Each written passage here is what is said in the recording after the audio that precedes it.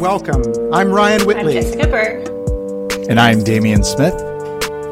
And together, we're the brand new Whiskey and the Weird podcast. Thank you so much for joining us. So back in 2018, the British Library started releasing a new series of books, The Tales of the Weird. Each book groups weird stories of yesteryear according to a particular theme. And these aren't stories you're likely familiar with either. They are intentionally resurrected from obscurity. Each season, we here at Whiskey and the Weird plan to tackle one book in the series, bringing you a totally spoilerific, in-depth discussion of one or two stories each episode. This first season, we thought that it made sense to start at the beginning. The first book released in the series was called From the Depths, Strange Tales of the Sea, edited by Mike Ashley. We're not going to cover every story in the books, and we're going to skip around in them too, according to Jess's master plan. So for this first episode, we've chosen the titular tale, From the Depths. But before we get to that, we've got a little bar talk to do. So this is when we're going to tell you, A, what we're drinking, and B, something that we've enjoyed since the last time we gathered, and we think that you might enjoy it too. So I will go ahead and get started. I am enjoying my absolute favorite Scottish whiskey, the Balmore 12. It is peaty, it is salty. I can taste the sea when I drink this particular scotch. And I did drink some as I read a fantastic collection of stories that was just released called There Is No Death, There Are No Dead. It's edited by Jess Landry and Aaron French, and it's a collection of stories about spiritualism, which was this weird, 19th century religious movement that featured seances and big social parties. Each story in the anthology takes a different tack on that theme, and I had such a great time with it. I got to tell you guys, not only because the stories are well written by some of the best authors writing in horror today, but also because that's genuinely a topic that creeps me out. So There Is No Death, There Are No Dead, edited by Jess Landry and Aaron French. You should check it out. Jess, what are you drinking? I have a glass of a rye whiskey made by Far North Spirits, which is a little tiny distillery that is from the town next to the little tiny town I grew up in Minnesota. So it's about as far from the sea as you can get. It's good. It's bright. It gets the job done, most importantly. And I've been reading... it's a collection of short stories called I Hold a Wolf by the Ears by Laura Vandenberg. It is dark, funny. I saw you post about super that. Strange, very Florida. So I think you guys might get a kick out of that.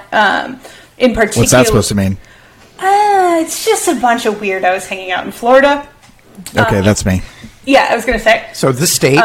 In particular, there's a story called The Pitch, which has some creepy woods, missing family members. It's incredibly strange and really, really good. Really solid collection. That sounds awesome. Damien?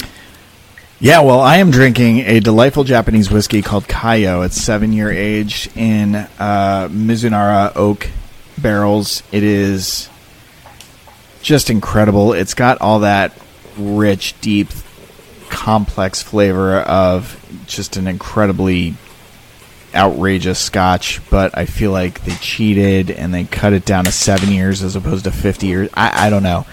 You know what? As far as science is concerned, I'm not really paying too much attention. I'm just drinking the whiskey again. That's 7-year Kayo whiskey. It's a Japanese whiskey aged in Mazunara oak barrels, and it is absolutely delightful.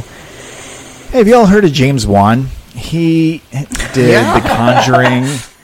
Yeah, he did Saw, the original Saw. Anyway, he's sort of a nutcase, and I just watched his newest release, Malignant, And I gotta say, I've heard so much about that. Yeah, I was watching. Let's break it down to thirds. The first third of that movie, I was watching like, okay, all right, cool. I kind of get what this is going with, and it's got its own vibe. That's great. And then remaining 2/3, I was just like absolutely out of my mind, bonkers, delightful, crazy, spooky, gory, body horrific. It's a fun 97, 99, 105 minutes. You got to watch it. So James Wan's Malignant. Check it out. It's streaming near you.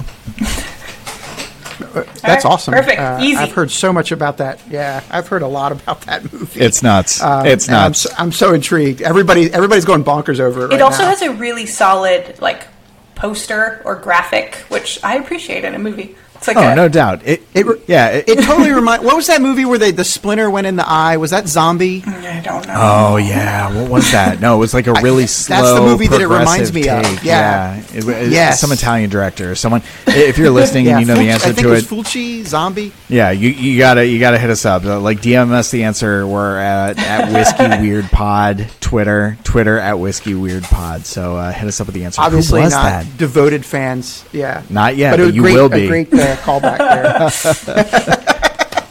It's gross, but right, the effects are so terrible, because when the eye bursts, it's just like, okay, what is that? Like a creamer from Perkins? Give me a break. What are we looking at here? It probably was, but I appreciate the Perkins reference particularly. No doubt, Mammoth Muffins. So yeah, again, for this first episode, we're reading From the Depths, and this is a story that is authored by F. Britton Austin. So our next little segment's we're going to do some tweet reviews. This is for our folks that are like too long, didn't read, just give me the skinny. And here's mine for this story, From the Depths by F. Britton Austin. A year after the Great War, 2 engineers are searching for torpedoed wrecks in the Atlantic. What you don't know can kill you, especially if you don't know that your captain is a former German subcommander and the ships he sunk never really died. Splurt. Great fun, if predictable. All right, that was pretty good.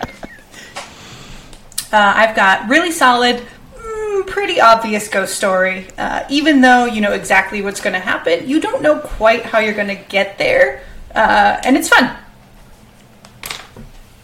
All right. Awesome. Well, thank you. In that case, my tweet review is probably this. Well, as it turns out, ghosts really love to communicate via the Morse code. Also, are Germans ever really the good guy? Find out more. Well, as I mentioned, guys, this story is written by F. Britton Austin. The F in this case stands for Frederick. He was born in London in 1885 and died in 1941. In the early part of his life, he served in the London Rifle Brigade, the British Expeditionary Force, and the Royal Army Service Corps. All throughout World War I, he rose to the rank of captain. So obviously the military, just a huge part of this guy's life. And that military experience comes to play in a ton of his writing. Not just his weird tales, but in a lot of the rest of the kind of stories that he wrote. His weird tales, though, including this one, are collected in his Weird Tales collection entitled On the Borderland, which is long out of print. I did check on eBay, and if you want to spend over $100, you can get yourself a copy. I got that. Or you can just, sure you did. Or you can just read it here in From the Depths.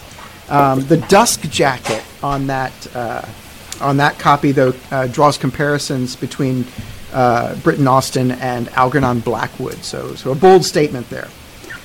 This story, like a lot of his stories, was published in a magazine called The Strand, which is actually still being printed, believe it or not. So this is a long-running fiction magazine. This story was published in the February 1920 copy. And The Strand is famous for first publishing the Sherlock Holmes stories, which I thought was pretty cool. And also first publishing a number of Agatha Christie's mystery short stories. So no slouches there. And other notable contributors included P.G. Wodehouse, H.G. Wells, Leo Tolstoy, Rudyard Kipling, and Graham Greene. So this was a pretty awesome place to be published if you were a writer at the early part of the 20th century. The last thing I want to say about Britton is that he's got several film credits to his name as a writer, including having written The Last Outpost, which was a 1935 World War I movie starring Cary Grant and Gertrude Michael. So good. So good. Yeah. I saw it on DVD. Just some awesome stuff. Have you heard of DVD? Cary Grant's. I'm still on VHSs, I think. Cary Grant's wrinkles just pop in DVD. I mean, nothing better than seeing him talking to Gertrude with like craters and crevices in his face and scalp. So just want to let you know that. Check Do you it out. watch that on your 13-inch black and white VHS built-in TV? Had to adjust the rabbit ears on the top, just making it real. So, that's a little bit about Britton Austin. And Jess, tell us what this story's about. All right, here we go. Okay, we open on a boat or a ship. I don't know the difference still. It's the SS Uppsal. It is a Swedish ship. It's described as having the remains of camouflage paint on it from World War I. But the war is over, and now the crew just has to deal with only the bad weather. No foreshadowing at all. Life is good on the boat. So we move from descriptions of choppy water, choppy seas, to the description of the mission. We find out that the Uppsal is on a run to survey and locate wrecked ships for a later salvage operation. So we get a few pages of description, and then we meet our crew, or part of the crew. So we've got Jensen and Lingstrand, and we can argue about how to say that, but I'm from Minnesota, so I'm saying Lingstrand. Langstrand. Both of these gentlemen are technical engineers, but Jensen is the boss of Lingstrand and is taller, which I guess needed to be pointed out. They're both Swedish. We also have Captain Horst, who is described mostly as just staring out to sea, looking grumpy, just kind of doing his own thing. So we know where we are, we know who we are, and then the action starts with Jensen and Lingstrand heading into the ship to get out of the bad weather. They surprise the captain as they walk by, and he swears at them. There are a bunch of descriptions of where they are in the boat, and lots of ship terms. I looked all of them up. I retained none of them, so I know they are inside a boat. I don't know more than that. Ship terms, look them up. Yeah, there's a lot in this. I don't honestly remember any of them. So they do mention the poop. So let's just talk about how they mention the poop. They mention the poop, but there's a lot of eating in this, and I can't tell if they're all eating in the same place, if it's the same room. We're just going to breeze past that, and we've got our two settings, inside the ship and outside the ship. So the two engineers go inside the ship. They're looking through their charts to get ready for their surveying mission. So they're supposed to be looking for this boat, which is the Gloucester City. And I'm going to avoid saying that as much as I can, because I do not think that's how it's pronounced, but that's as close as a native Massachusetts, I would like to bounce in here, and based on the fact that there is a Gloucester, Massachusetts, I'm going to go ahead and, on behalf of Gloucester, say it's Gloucester. I Googled the English city that the boat would have been named after, and a very nice Englishman on YouTube said Gloucester with no R. There we go. So, see, I would have guessed it was pronounced Worcestershire. Yeah. Well, this is the only place where both the Brits and the Americans would agree on pronunciation is here in good old Boston, Massachusetts. So yes, it is Gloucester. I agree with our friend from overseas. Yeah. So they're looking at charts of this ship, trying to find it, and when they're looking at all of their charts, they found out that the boat they're looking for sank 1 year ago today. Jensen says that's just a coincidence, and wants to keep working, asks Lingstrand to grab another map. They don't have the right map, so they grab the captain's version. I think they're going through drawers again in whatever room they're in. Luckily for them, Captain Horst's map already has the wreck they're looking for marked on it. But he also has a ton of other wrecks marked on it, and they're marked with red crosses. And also, look at that. It's a German map. Germans. So the two dudes hem and haw about what it could mean. They talk about the captain's like perfect Swedish accent and how he couldn't possibly be German, but kind of land on that he's probably German because he has this map. And just then the captain walks in, sees what they're doing, grabs the map and swears at them in German. So the captain leaves, and the two dudes have made the jump that now he's a German naval officer pretending to be Swedish, captaining this ship, and that probably he's a U-boat commander, and the map is all of the ships that he's sunk. It does not take them very long to make this leap. It's like 2 paragraphs, and then they're just like, yes, absolutely, this is definitely what happened. They had the power of the Mystery Machine and Scooby-Doo with them, so obviously it was just everything kind of fell into place. And then we learn... Or should I say, Scooby-Doo. So we learned that Lingstrand had a fiancé who was on a ship that was sailing from the U.S., presumably to Sweden, and it never made it. Also, 1 year ago. So he's made up his mind that the captain is actually the German U-boat captain, and none of this could be a coincidence, but he wants to look at the map again. I guess just to double check that it's all as on the nose as it appears to be. I guess, like, if the captain is keeping track of all of the ships he's sunk, the fiancé's ship would be on it? They go outside again, they look at the water. They go inside again, and they have dinner. So Lingstrand decides he's going to antagonize the captain and says that if he was a U-boat captain, again, just out of the blue, they're just eating dinner. He says if he was a U-boat captain, he would never sail through this part of the sea because of all the wrecked ships, and he wouldn't want to sail here because he would see drowning faces sinking through every wave, which I thought was a pretty good line. So then the captain says, bah, which also is a good line. I believe that's German for bah. Yeah. So, bah. And then he says, the dead don't come back. So we've solved that, and everything's great. And then everyone just awkwardly sits there in silence. So there's just like a lot of going out, looking at the water, coming back in, having tea. Going out, looking at the water, and then a couple hours later they have hot cocoa. So there's a lot of snack breaks on the ship. Really getting after it on this. From tea to cocoa, these are some real wild animals. There's like, oh, we better go, our hot cocoa might get cold. Like, their concerns about this are more than you would think. There's more cocoa-based concerns. It's very sweet. And for those, yes, it's very sweet. And for those of you who haven't read this, let's just say that not everyone touches their cocoa. Okay, so then they get inside. The captain is looking at the map, but then sees them, so he puts it away, folds it up, throws it in his pocket so no one can see it.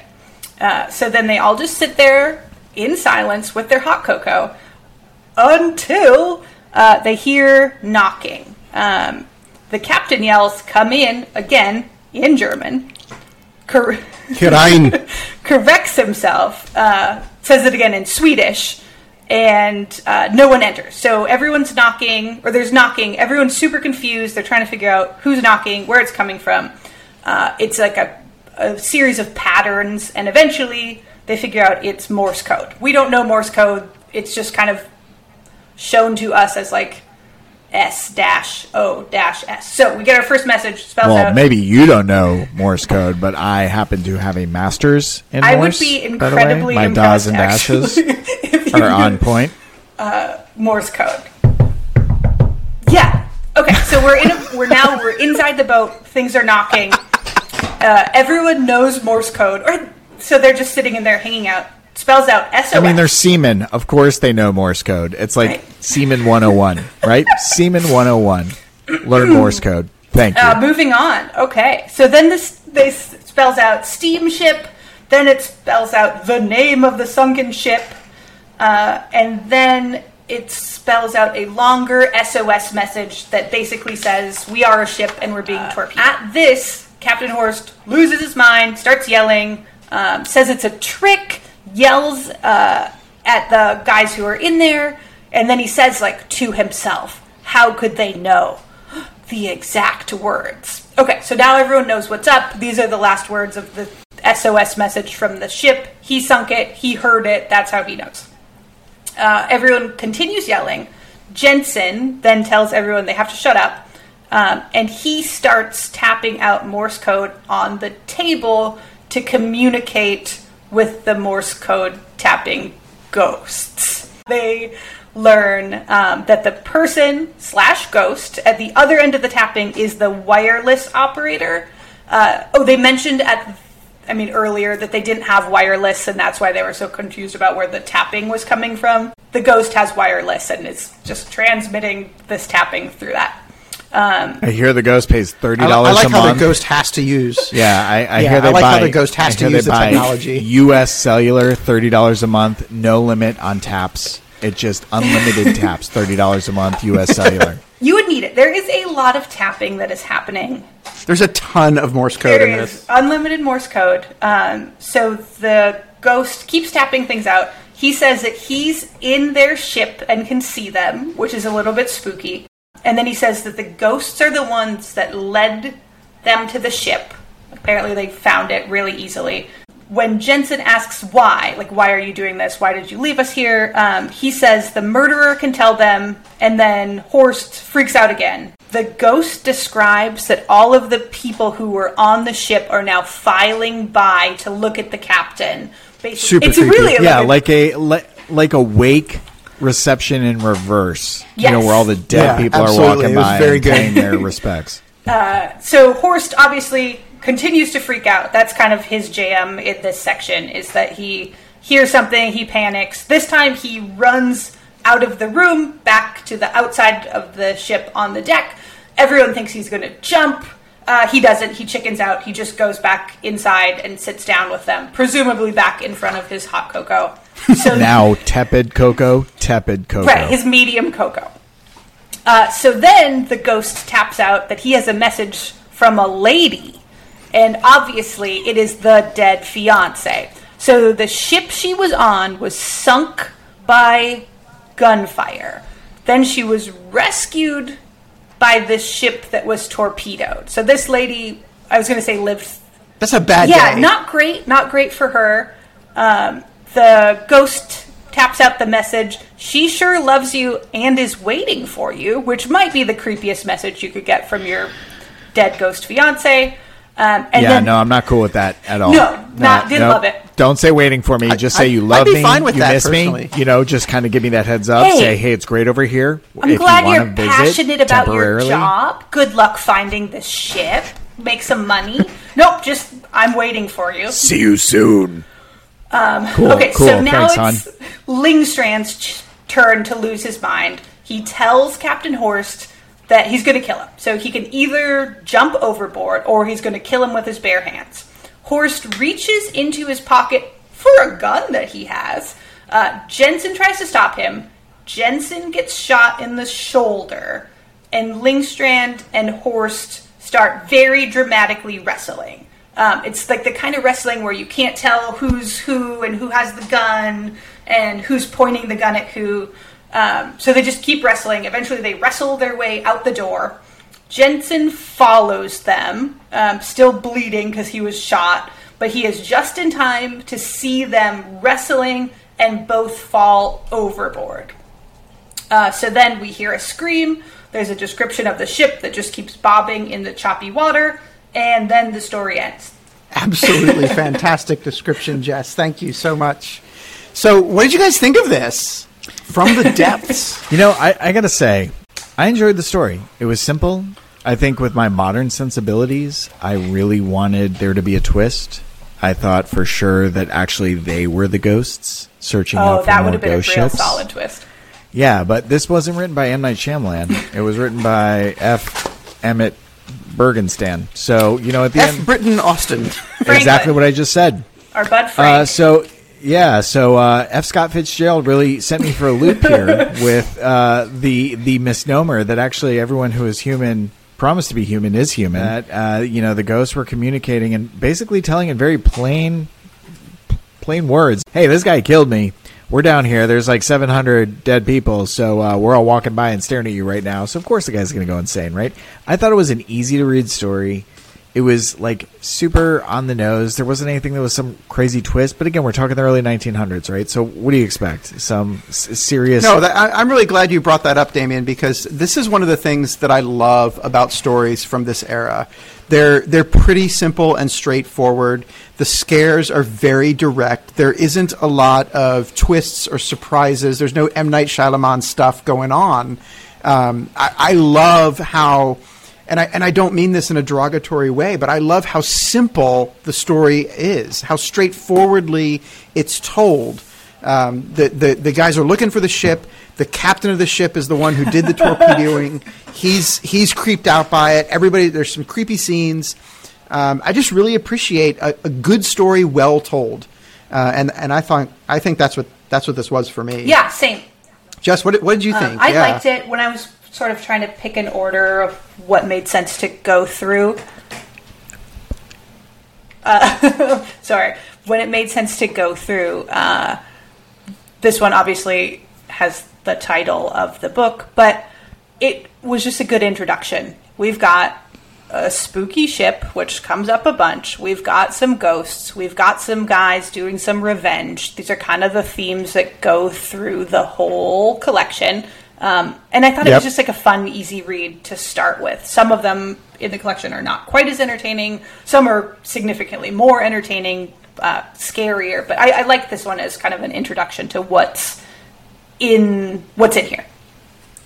See, I could have thought for sure that Jensen and Lyngstrand were like in it, and they were doing the tapping underneath the desk just to like catch the perpetrator red-handed. To kind of, they had their suspicions that this, Norwegian sea captain was actually German because he did things like swore in German or responded in German or otherwise had a German name. It was like, no duh. Like, we know who you are, okay? So I thought it was way too obvious, and I thought that there would be some crazy twist, but it wasn't. It was like the bad guy was the bad guy.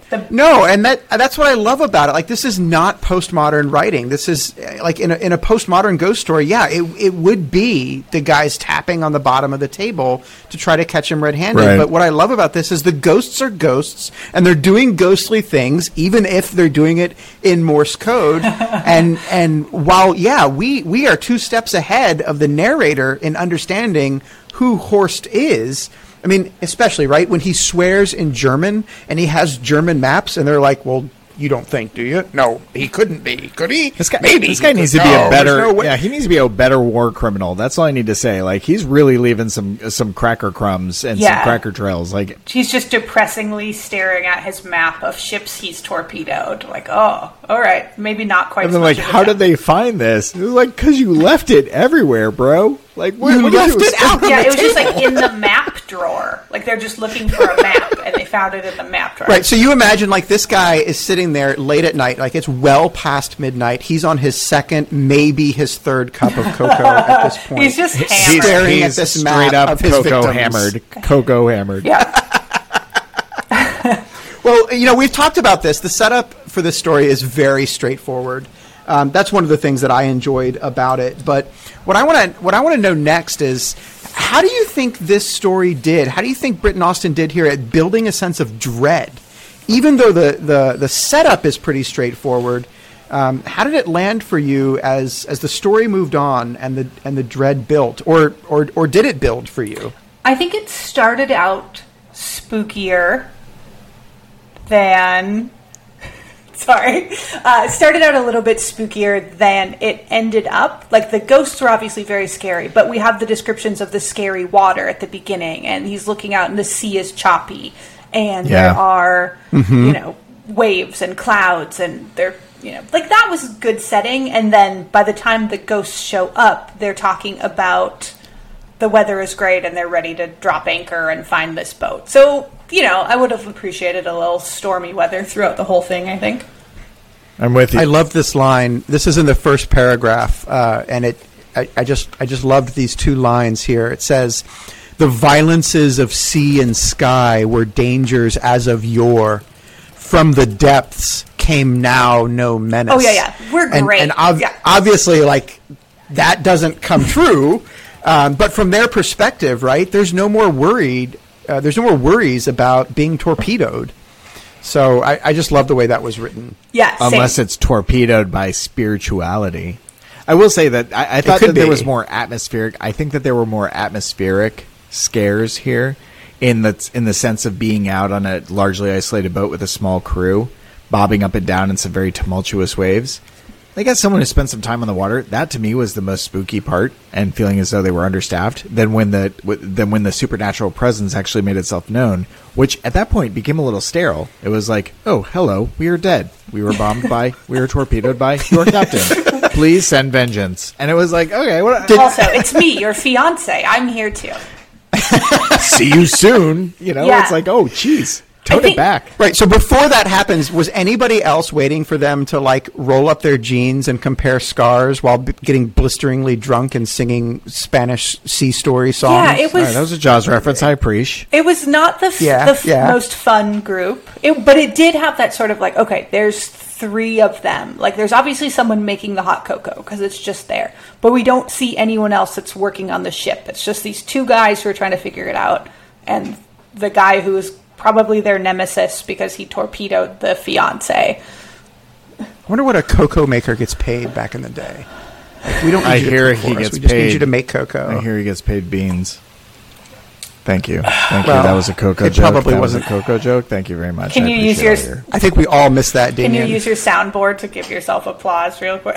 I'm not going to do that. I'm not going to play the sounds. That's the only way Damien's ever gotten applause, when he makes it himself. Hey, why would I do anything like that? That's not something that I would do. Oh, thank you. I really appreciate that. Thank you. That's a recording of Damien's family.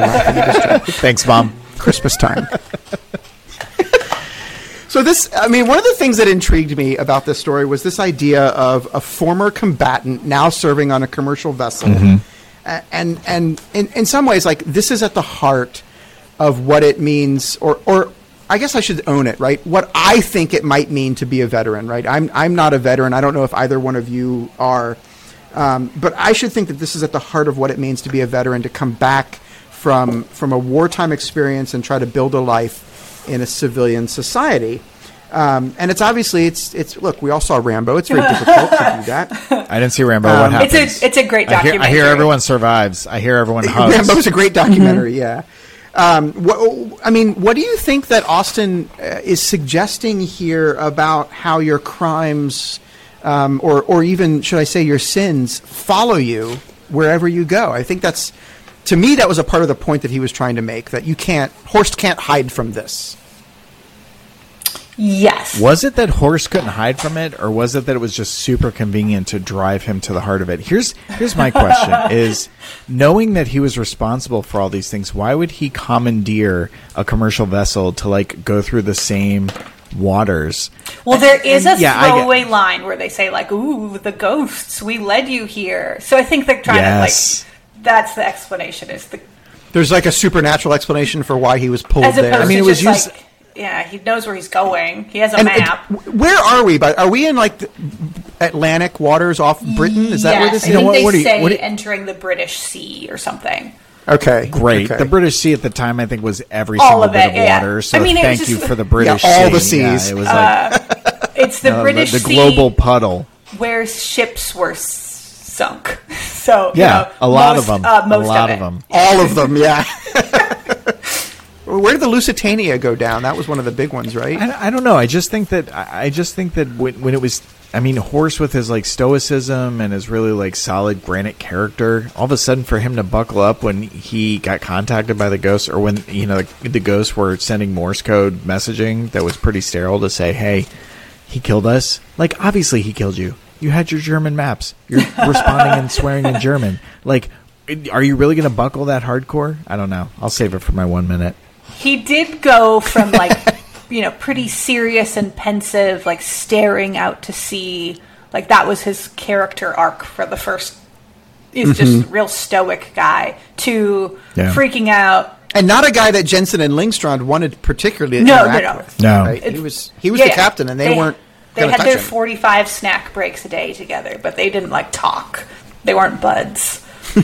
They weren't bros. But then they went from that to, screaming and threatening to throw himself overboard. And I mean, pretty quick. Well, I mean, Speaking of bros, right? So in the middle of this bro story, there's a romance subplot. Yes. Did anybody have a thought about that? We needed a reason that we cared about, like a more personal reason that we cared about the captain, right? If it wasn't tied to those two men specifically, like what reason do they have to Morse code out with the ghosts, right? They would just be like, oh, tapping, that's weird, right? You needed some reason to get them involved in the ghost story. And, dead fiance, that's a real easy way to... that's a narrative device, right, to drive this forward. Especially when dead fiance says, "See you real soon, pal." Right. Oh, I can't wait till you're down here, Catch too. I don't think this... Catch you on the flippy floppy. I don't think this story passed the Bechdel test. That was No, it didn't. The only female voice was lamenting over their lost lover as a ghost. Right. Yeah. Like, you've got ghost stuff to do. Go do your ghost stuff. The fiance didn't even get to pass on her own message because the wireless operator was the only one who knew. He had to do it, A man had to do it for her. Probably twisted the words. She's like, did you ever take care of anything in our household? And the wireless operator's like, by the way, she misses you a tremendous amount. By the way, see you real soon. Did you feed the cat? And he said, oh, throw yourself overboard. So at the end of this story, there is a great fight scene. And I'm going to talk about this in a minute because I really loved the writing here. Mm-hmm. But in the midst of this fight scene, Jensen does something weird. He intervenes once the gun is drawn and gets shot. Why the hell did Jensen intervene? Did anyone picture this as being a what's he trying to slow-mo do dive? here? I saw him as doing the no. Yeah. Then he takes a pinger in the shoulder and he's like, no way. It says, Horst sprang to his feet, recoiled into the extreme corner of the chart house. No, he screamed, no, or I shall kill you myself, pursued Lyngstrand evenly. Horst's face contorted suddenly with demonic passion. Jensen, who had approached and was watching him closely, saw his hand dart to the pocket of his jacket, and he flung himself forward just as the revolver cracked. Why in the world would you do that? Why do you care about Horst so much to take a bullet for him? It doesn't sound like anyone was making good decisions. You know what? What are you going to do in that situation, though? I mean, how many of us have been on I've been on a commercial recovery vessel trying to, interpret these ghostly SOS signals that we're getting through Braille. Not an experience. We know Morse code tapped in. What are you going to do in that moment? I'll tell you what. Like, there are a lot of us who could say, obviously, in that moment, what I'm going to do is I'm going to whip out a triple kick and I'm going to take the gun out of Horst's hands. It's going to kick and land in my hand, and then I'm going to cock it. I'm going to say, look, pal, time for you to hit the deck. And then all of a sudden people are going to cheer. All of a sudden the ghosts are going to be tapping out an SOS. Hooray, thank you, our savior. But you know what? That's not really going to happen. What's going to happen is that Jensen's going to sit here and go like, I don't know what to do, so I'm going to just throw myself in front of a body because maybe I got some valor. Maybe this story is going to be told but see, my savior. No, that's my point, right? That's my point, right? When I don't know what to do in situations where there's a gun involved, you getting dive in front of the gun is not my choice. You dive. Everyone takes a dive. Jess takes a dive. Ryan Damien, takes a dive. I take a dive. Yeah. We all dive. I give thanks, Damien, that you are out there willing to take a bullet for Jess and I at any time. I guess I'm willing to take a bullet but I don't know that I'm there. I've got really lovely coworkers, but if they're starting a fight with a guy... who may be Swedish or German. Good luck. I hope it's okay. Enjoy your differences. I'm going to go to 7-Eleven and get a Slurpee right now. Right, like you could wait until you were on the land. You could do this later. You're threatening to throw the guy off the boat or whatever. I'm glad you said that because I do have to say, where Horst is gonna kill himself, right? He's gonna throw himself overboard, and then he hesitates because he can't be down there with the ghosts. That was particularly effective for me. I love that little mini tension, that dilemma of I can't kill myself in this way because then I'll be down there with them and things are going to be worse for me. Especially, I thought that was really good. That he then just goes and has more cocoa. He just goes and sits back down at the table. Tepid cocoa. But especially when you think back to the earlier line that you pointed out, Ryan, about how he was like the ghost stay down below, the dead stay down below. Right. It's like that is, he sort of foreshadowed his own ultimate fear. And I think that makes a ton of sense when you think about it. He knows that restitution is chasing him. And so he didn't want to volunteer his body overboard. Oddly enough, that's where he ended, but it also, came at the expense. I mean, of you knew Lindstrom that's where it taking was him. going to end. Yeah. As soon as we figured out his character, you knew what was going to happen. The slightly anticlimactic way in which they both just sort of scuffled and went overboard. I agree with you, Ryan, in that the writing was really effective here. It was just like what Jensen heard was a scuffling of feet and then like bodies sort of just maneuvering themselves. We have two people who aren't good at hand-to-hand combat that just sort of embrace and fall over They're the just rails. wrestling and they fall. And then that's it. They're dead. And then Jensen's sitting there bleeding out from his shoulder. You don't know how the story ends after that, but you know how it ends. Like, nobody's in good shape. And the ghosts, maybe they think they have their revenge. Maybe they decide to capsize the boat. Who knows? See part 2. There isn't a part 2, though. We've touched on this, but what did you guys think of the writing? How was the writing for you in this story? This wasn't a hard read. It was a really simple story told simply. And the descriptions of the waves and the bad weather, and it's your setting. You see your boat. It used to be camouflage. It used to be in a war. Now it's just kind of floating around doing salvage stuff. Yeah, I agree, Jess. I really felt like I could feel myself there, particularly in some of the descriptions of the chart room. I thought it was very direct. It was very straightforward. I would love to take a look at some other stories from the Strand magazine from this era and see if they all sort of follow that same kind of direct approach. Mm-hmm. I wonder if he's there's always a question, right? Is a writer writing to an audience? Is he writing for a commercial purpose? Or is she writing to cause a particular effect or effect a particular atmosphere? In this story, I would hazard a guess that Britton Austin is writing for the purpose of selling a story to a magazine that he has been in before and can know that he's going to get into if he follows a certain formula or follows a certain pattern. I don't know that for certain, but that's my guess here. Now, I do have to say, particularly if this is your first foray into stories written in the early part of the 20th century or the latter part of the 19th century, you're going to encounter some what you and I might consider humorous dialogue tags. Typically, these days, most writers just like to use he said, she said for dialogue tags, but that's not always the case in early 20th century writing, and we get a lot of ejaculation when it comes to dialogue. So much ejaculation. These seamen there'll are be just phrases, ejaculating so and so ejaculated. If this is the first time that you've experienced that, just know that is in there. Again. And not to be punny, but the writing here was perfectly serviceable. It accomplished the goal that it was going for. We got to the finish line. So my last question for you. Okay, thank you. So my last question for you guys, right? Does the scare hold up? This is an old story. Is it still creepy? Is it still a freaky story? I'm a little jaded. I'm going to say no. The scare does not hold up for me. Is it a well-written tale? Sure. Is it an easy 20 pages? Absolutely. It's a short story. You can struggle through this, and if you hate it, no big loss of time. But I think that the actual scariness is somewhat muted in the fact that we had ghosts that weren't romantic. We had ghosts that essentially conveyed their message as sterilely as possible. I think I've used sterile 4 times. A few times. Sterile one more time. I've said solid a lot. But that's it's just what it was. And I think that if the ghosts had carried their message with a little more romanticism, I may have been a little more spooked. The scariest part to me was the muted fight that ended with 2 people going overboard to their death.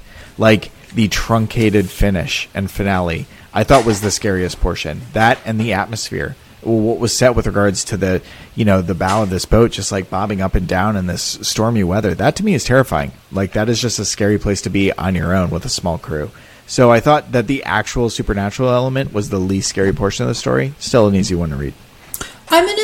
Jess, what did you think? I disagree. I think the supernatural element was not necessarily I think it was scary. I was thinking about other stories where the point of it is ghosts are trying to communicate and they are using whatever technology, whatever means they can. So here we've got ghosts knocking out Morse code, but there's been a string of movies recently like the Host movie where a ghost uses Zoom. There's another one that came out a few years ago where a ghost uses Facebook Messenger. And right. The fact that it's Morse code, I think is just all right, It's the technology of the day. We've got knocking on a ship, and that's how we're going to convey our message. And if they had a, smartphone, they'd be getting, DMs from the ghost or whatever. But that's what we got. I thought that was effective and holds up. Yeah, I'm gonna side with Jess on this one. I felt like the scare mostly held up, particularly in the scene where before the Morse code stuff, because once that stuff starts, it doesn't hold up for me. But before that, when there's the knocking on the ship and they're in this very small room, this map room, this chart house room, and there's knocking on all sides, I tried to put myself in that situation. That would be freaking creepy. That would wig me out, right? If there's knocking all around and I don't know where it's coming from, and aside from the cocoa maker, everybody that's on this ship is in the room with me. Where is this knocking come from? I would be freaking out at that point. So I thought that was particularly effective. I do think that the pedantic way in which the Morse code was communicated, and obviously it's Morse code, right? You're not going to use florid prose in Morse code. But that took away from the scare element a bit until it came to the point, as I mentioned before, where the captain was afraid to commit suicide by throwing himself overboard. That was a reflective moment for me, like, oh yeah, I guess that would be really scary. So I'm going to say that for me, the scare held up pretty well. As Jess mentioned at the top of the show, right? There's other stories in this anthology that are a lot scarier than this one. But I think this one did pretty good and was a great place for us to start. So 1 minute review time, whiskey rating time. This is where we're gonna give the story each a whiskey rating. From one finger, which would be very poor, to a whole fist of whiskey, which would be an amazing story. Whiskey Fist. Hashtag Whiskey Fist. Whiskey Fist. Hashtag Whiskey Fist. Hit us up. Once you follow us at Whiskey Weird Pod on Twitter, hashtag Whiskey Fist, if you thought this was a exquisite, perfect story.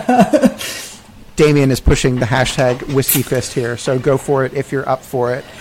Jessica, I'm going to throw this to you first. What's your 1 minute review and your whiskey rating? Okay, my whiskey rating I'm going to start out with is a 2.5. I thought it was a solid story, got the job done. I knew what was happening. I knew what was going to happen, but then it still happened in a, scary, entertaining way. I think the scare holds up. I think the writing was clear, easy. I think it's a good introduction to this collection, too. So I think that if you liked this one, you should keep reading the rest of the stories. I think if you didn't like this one, you should keep reading the rest of the stories because some of them are a little bit better. Yeah, I'm going to go 2 fingers on this one. It just wasn't very terrifying. And while I liked the prose, while I liked the writing, I just think that there were some elements that could have been exemplified a little bit more. Look, at the end of the day, it's easy to throw Germans as being the bad guys. Are they ever really the good guys? No. So my if this then that later you'll appreciate. But I think when it comes to reading the story, is it easy to kind of pack down? Sure. Does it fill you with surprises or dread? No. And then I sit there and I wonder from a scientific standpoint or from a chronological standpoint, if it takes you about 3 seconds to tap out a letter in Morse code. Some of these codes, they must have been standing there in absolute silence for at least 3 or 4 minutes. And I'm like, there is no way that you can build tension while listening to tap outs of das and dashes. So thank you very much, but I've just suspended my disbelief. I've suspended my suspension of disbelief. So I give it 2 whiskey fingers and let you know that the rest of the collection is uphill. Damien, do you not remember AOL Instant Messenger and those 3 little dots that would show up and you're sitting there waiting on the edge of your seat for what your buddy is going to say? That's in the present. That's in the present, Ryan. That when we see that ellipsis waving and wiggling in our iPhones, we're like, what are you going to say? And then they don't say anything and you're like, what did I do? Does my breath smell? That's because they forgot. Yeah, they totally, they're pulling it back. So I don't know. If we're all sitting around and one of us is a killer, a mass murderer, and he's just listening and waiting for the message to come across in its entirety, well, someone doesn't know how to be a good murderer. Okay, so two fingers. You guys are 2 harsh fingers. Critics. You guys are harsh critics. I'm giving this 3.5 whiskey fingers. 3.5 fingers of whiskey on this one. I've read a lot of stories from olden days, I guess you could say. I really like them. I have a soft spot in my heart for them. And I had a ton of fun with this story despite my misgivings about the writing. I really liked this story. I didn't love it, as I said. I felt like it was really creepy in certain parts. And the only thing holding it back for me was the writing. The writing was pretty pedestrian. It was very not poetic. It was not elevated in any way. I'm tempted to say that this is the kind of story that's right up my alley when it comes to old ghost stories, but I think what I'm going to go with tonight is the story floated my boat. So 3.5 whiskey fingers from me. Ick.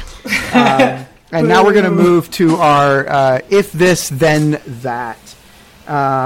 Who's got a Jessica? Why don't you tell us another story or another something out there that if you like this story, you might like this. If you like the story, you should watch the movie His House on Netflix. 2020 movie directed by Remy Weeks. It's about refugees from South Sudan settling in England. It doesn't seem like it should have a lot of overlap with this old-timey sea tale, but it really does. There's similar themes of like wartime decisions, ghosts out for revenge. There's a couple spooky boat scenes. Even if you didn't like this story, you should still watch the movie. It's really, really incredible. That's awesome. His House. I loved that movie. I think that's a great recommendation if you enjoyed this story. Well, thanks for joining us for our maiden voyage here on Whiskey and the Weird. We had a lot of fun tonight, and we hope that you'll join us again next time. We hope to release these episodes every 2 weeks for your enjoyment. What story are we talking about next time, guys? We are reading The Ship of Silence by Albert R. Wetjen. That's what I have written down, but I can't really read my handwriting. This one is, believe it or not, it's another spooky ship, and this time including a very creepy bird. And I think that's the first story in the collection, right? So if you're following along, that's the first story. It is the very first one. Looking forward to that one. Damien, where can our new friends find us online? Hey, all, we're going to do this, and we're going to deliver it to you every week or a few weeks. You know, we're going to figure that out. But in the meantime, why don't you follow us at Whiskey Weird Pod on Twitter? That's whiskey with an E. We know there's a lot of universal and global ways of spelling whiskey, but we're putting the old-fashioned E in there. So at Whiskey Weird Pod on Twitter. You can also find us on Instagram, which is going to include some show notes. Whiskey and the Weird on Instagram. Whiskey and the Weird. Again, E in the whiskey. That's awesome. Thank you, Damien. We look forward to catching up with all you guys on Twitter, on Instagram. If you've got a question, if you've got a thought, send it to us there. We'll see if we can answer your question. We don't proclaim to be experts. We're just fans like you. And as always, if you would subscribe to the podcast, that would help us out tremendously. What would help us even more is if you left a review, if you gave us a star rating or a whiskey finger rating, or wrote a review, even if it's just a couple of sentences. That really helps us get noticed. And if you're enjoying this content, we want to bring you more of it, and we want to bring it to more people. So check that out and leave us a rating and a review. I want to give a special thanks tonight to Dr. Blake Brandis, who provided our music for Whiskey and the Weird. Until next time, I'm Ryan Whitley. Oh, I'm Jessica Burke. And I'm Damien Smith. And we're reminding you that waves are not measured in feet or inches. They are measured in increments of fear. Jeez, Ryan. So that's wait. That's my outro choice. We've got a couple of choices tonight. All right, we're going to battle over this we one. We don't know what we're going to do here. This is Damien, what's yours? This is the very first episode of Whiskey and the Weird. So we got to basically put ourselves into the competitive ring. And my vote for outro is as such. Ready? Drum roll, please. Thank you very much for joining us on Whiskey and the Weird. As always, keep your friends through the ages and your creeps in the pages. Oh, my God. Have a great day. Groan. Jessica, save us. Okay. Jessica, do it. Hold on. It's the ghost of a dead wireless operator who's telling me that it is time to end this podcast. So everyone have a great and spooky night. Don't forget to follow us on Instagram, social media, all of those good things. Good night. Oh, boy. All right, we're Whiskey and the Weird. We'll see you next time. Take care. Bye-bye.